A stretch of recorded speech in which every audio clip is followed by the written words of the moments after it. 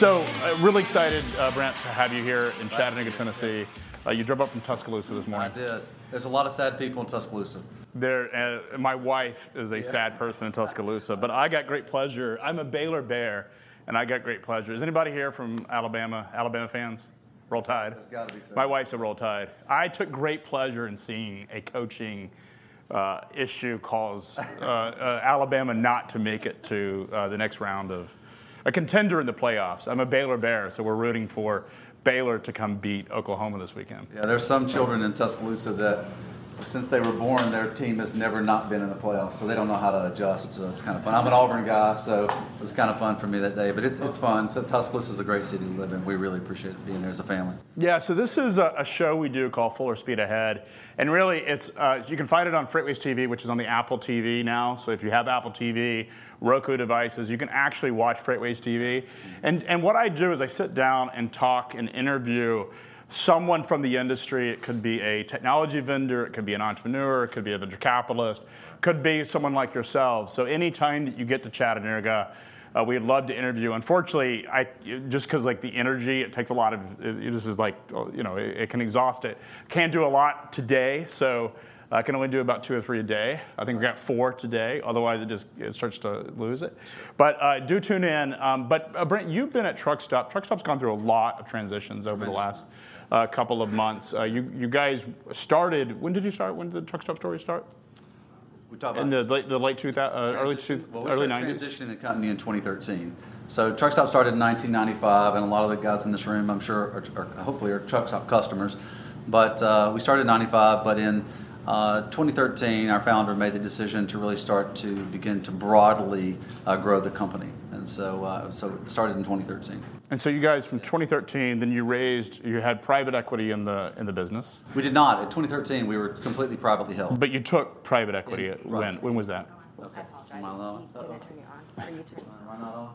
There you go. When did you guys take? My wife says I'm loud enough as it is. So. When did you guys take investment?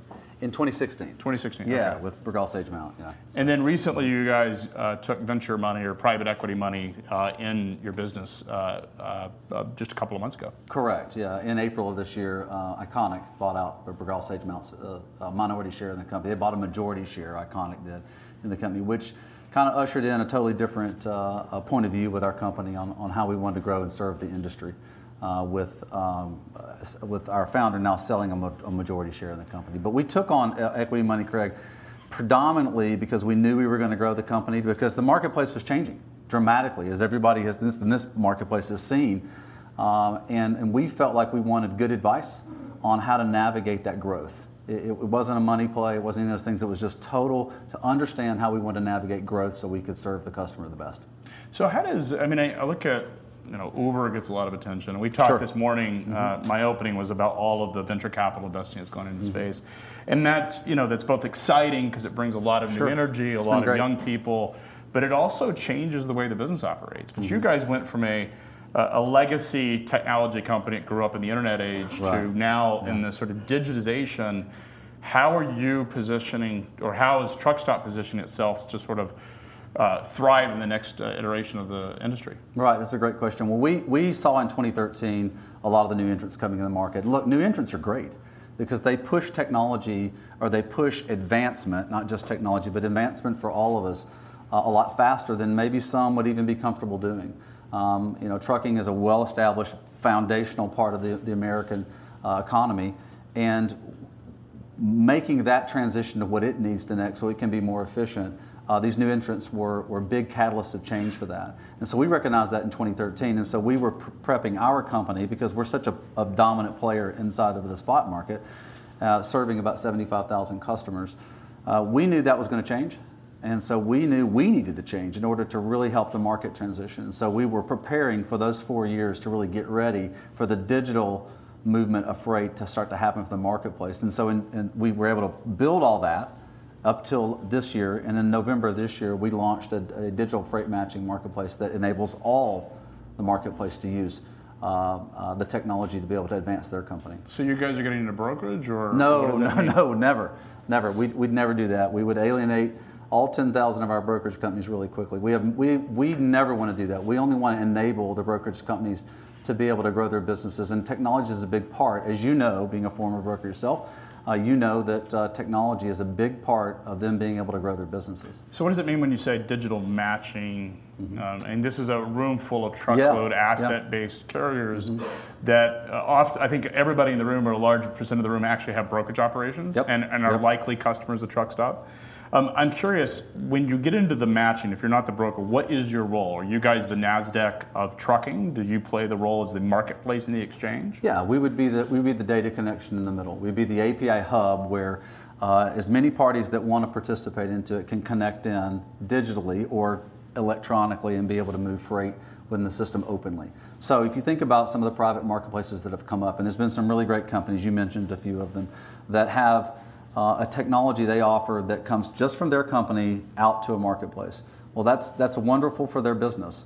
It's not wonderful for everybody else's business. There has to be a technology partner to be able to provide that to the entire part of the market. And the reason that is you've got billion-dollar companies and you've got $5 million companies that play in this marketplace. So who's going to enable the entire marketplace to work so the dynamics of the marketplace work for the marketplace and for the consumer? So that's very important in our eyes, in order to be able to enable these customers to sustain their businesses. I mean, the Ubers and the Convoys really want it in a walled garden. They want to maintain the customer, the capacity and the freight inside that in their own ecosystem. Right. But you're talking about a broader sort of play around a marketplace that basically asset carriers and other brokers can participate. Sure, absolutely. It's always been our mantra as a company to help every business succeed, no matter what, no matter their size. So we develop technology that allows them to be able to digitally match freight, and that's basically, digital means frictionless, right? It's personless. So it's automating the things that need to be automated. That where a brokerage company can take their carrier management group that now is making these manual phone calls on standard freight, where how can you automate that process where the standard stuff that's easier to move can be automated, and then the harder stuff that still takes a manual connection is still available at the same time. So you're basically taking the ability for a business to produce, you're taking technology and increasing that with the same number of employees that they have. So if you've got 25 employees, what if you could double their production? I think for asset carriers seem to understand more about the cost side of it, not so much the margin side, but the operational cost side. Much more so than some of the freight brokerages do in terms of because they're far more tuned to cost elements and optimization of cost than they are otherwise. Right. Well, when you consider that 40% of our brokerage costs, so when you think about the brokerage industry, our 10,000 customers are split right down the middle on the brokerage end. 5,000 are non-asset brokerage companies, 5,000 are asset-based brokerage companies, and a lot of them are sitting in this room. And so, but the commonality of cost is the same. It still costs 40% of their freight movement cost in the carrier management end. So if you can automate that by a product that now enables every company to do it, then you're reducing cost in one area and you're increasing production in another. We call it volume and velocity, the 2 V's. So that's our whole goal as a company, is to enable companies to be able to grow. So what is your message to your customers and to this room, where Uber's gone out and doesn't have to make a profit, at least what has been reported? Convoy doesn't have to make a profit. These are when you raise venture capital, you're actually, it suggests that you're losing money because you're having to accumulate that cash to manage working capital. What is your message to companies that are in the room that actually have to make a profit? How do they compete against that? Well, I think our message is, the companies you mentioned are good companies, and they're trying to grow their businesses. Our message to any brokerage customer of ours or any asset player in the marketplace is, how do you leverage the things that are in the market or new in the market to run your business better? And so there's got to be somebody that can provide this type of technology to a marketplace. This is what we did in 1995. We enabled a marketplace to work online to move all their freight. All right, so this next digital advancement is the next generation of that, on how do you automate and make things easier and more efficient for the broker to do it. And you do it by taking the manual processes out. And so you guys, as having a bottom line, you guys all measure it. We do too. I mean, we're a technology company. We measure things by efficiency just as much as you do. And to me, it's how is freight going to move today, and then how's it going to move tomorrow? So automatic marketplace or the automated marketplace is going to be, in the next 5 to 7 years, is going to be standard for all of us. So how does spot market freight or brokerage freight, how does that move today? And then how's it going to move? How is all freight going to move more electronically as the marketplace moves forward? You said 5 to 7, it's going to be electronic, which means humans are not going to be involved unless there's an exception or unless it's special projects. Is that your view? Well, I think this is trucking, and you've been in this, your family grew up in this, and I've been in it for 20 years. And last time I checked, humans are pretty relationally oriented. We like to have relationships where relationships are important. And I don't think you're ever going to take that out of the trucking industry or out of the freight industry because it's so complex. This isn't a straight line like booking a flight or getting a car to take you somewhere. It's much more complex than that. So you talked about exceptions. It'll be a long time before there's the true automation happens in it, or if ever. Certainly we're preparing for enabling the marketplace to keep what's important to them, which is the relationship to the person that's driving the truck or to their shipper customer, and enabling that to happen even faster. So this year's market's been soft. A little bit. Normal. I'd say it's normal. You think it's normal? We'd say it's absolutely normal. Do you think that's just a function of more freight is now handled by brokers and third-party logistics companies? Because, I mean, if you look at the operating ratio, which is published on there, is that the majority of, as an industry, the majority of ORs, I mean, some of it is accounting depreciation, but the industry as a whole has actually had a really rough year, even worse 15 to 16. So you almost wonder if it's amount of share that brokers are taking a larger percent of the overall pie versus, and they're taking share from the asset guys. Do you subscribe to that, or do you think that fundamentally that the market is actually pretty back to where we were in 17? Well, here's what I would say. Look at the data. You guys are looking at data on the screen. I can't tell you how important it is to look at data. It's probably one of the most important things to grow your business. And most important, as you just mentioned, how do you anticipate those things? So we track and trend this and have for more than a decade with our TransForecast product. And we look at the market demand index. So if you look at last year, or the 18 months before December of this 2017, the marketplace was at a 40-year high. All right, just take that as we're going to store it up. It's a season of plenty for all of us. But when you look at the average number of loads that are booked in the spot market, we look at that every single day, and then you look at the trucks to freight index, which is we call the market demand index. It's come back down to normal. 30 is a normal for us. But you were talking about freight, so that could be part of it because there's more freight handled today by brokers than ever. 20 years ago, it was 4% of the marketplace. Now it's somewhere between 25 and 30% of all the freight in the marketplace. It strikes me is that if you look at it from a volume standpoint, that it's hard when you're using load board data and talking to brokerages, which is the majority of your customers, to drive all your conclusions that the market is as strong as it was 2 years ago, because on the asset say it's side, strong. But you said this is a normal year. It's a normalized year if you just look at it. It's certainly not where it was in 2015 where we had a real imbalance. What you've got typically when, like I said, that we have a 30 watermark on our market demand index. So that means 30 means there's just as many trucks as there is freight in the spot market, and the spot market is a leading indicator. It's about a 6-month leading indicator to what the contract market's going to do. I see a lot of heads shaking like this. Okay, so.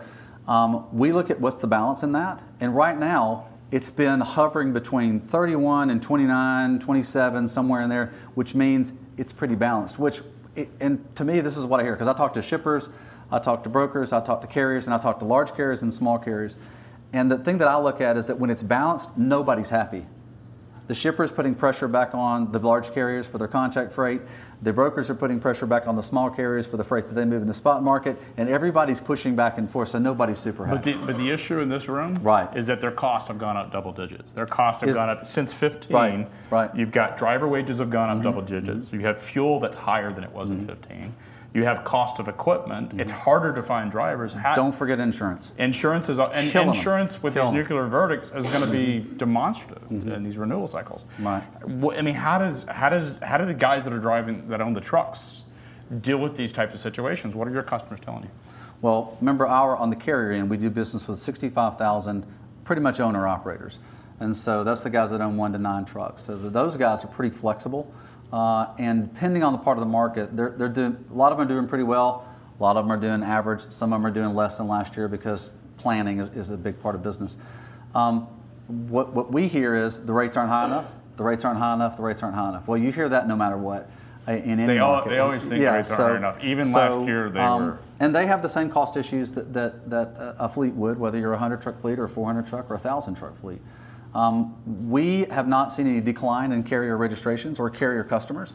So if the marketplace was struggling, especially on the small carrier, the really micro carrier, the owner-operator end, you would see a tremendous amount going out of business, like you might have done in 2008, somewhere in there. But we haven't seen that at all. So our carriers are still just as strong as ever. The number that sign up for us every month and the number that go out of business about a normal. So we haven't seen a big migration or a big change in that. I talk to a lot of people that talk about the bankruptcies, and they're like, all these carriers are going bankrupt. It means capacity is leaving, and you have to remind them that those trucks, those drivers are still in the industry. They haven't left. It doesn't mean that operating authority's out. Yeah. Well, what's always shocking to me, Craig, is I entered this market in 1998. I've been in trucking and around industry my whole life, but I entered into trucking in 98. In 98, there were 3.5 to 3.6 million commercial trucks available inside the marketplace. How many are there today? 3.5 to 3.6 million trucks in the marketplace. So the capacity is still the same. So the costs are different, efficiency ratios are different. This is why looking at the sonar data, looking at the truck stop data, look at the data in the marketplace to be able to anticipate things is more important than ever. Because if you can anticipate a downturn, you can adjust for it. If you don't anticipate a downturn, the market's going to be harder. Because that's, to me, the most important thing. And I think that's one of the big advantages and why we came up today to be with you on this is to really talk about how that can be important to a market. Not just the product, because a product is only as good as how well you use it. You can adopt all the technology, you can buy all the data you want. If you're not really building it into your business, you're not getting the advantage on it. Yeah, and we got an old industry that's in a great, wonderful, incredible industry that's transitioning. And so that transition's tough. Yeah, I think it's interesting to sort of watch the truck stop story, and congratulations. Is the migration. I talked to one of your former investors when they first invested, and they said our website was very dated. It was like it hadn't changed from the first iteration. Yeah. But just the transition that you guys have made in the past couple of years and this year is pretty remarkable, where you're now not just talking about the disruption, but you guys are a part of that story. So. Well, to us, it's so important to help the customer solve problems they want solving. How are they solving their ability to find and move freight? How are they solving the problem for the planning of that freight? How are they solving the problem for payments and analytics and all that going back into a system that allows them to do a P&L at the end of the month?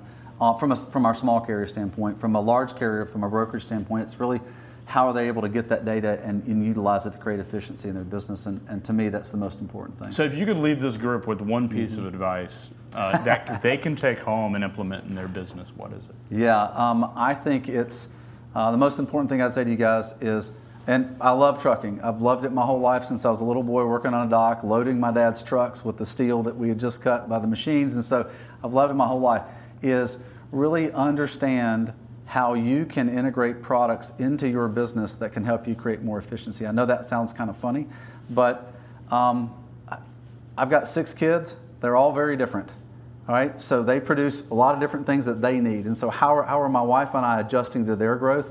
How are you guys going to adjust to this industry as it digitally changes? And it's going to change because spot market freight's going to become more automated. Contracted and dedicated freight's going to become more automated. And how can technology or how can the providers in this industry really help you be more successful with the employees you have now or the employees you're going to have in the future? And I think that's another big thing is really understand the dynamic of what do you need from the staffing, the associates, the employees, whatever you want to call them, that's going to help you change your business, because this business is going to become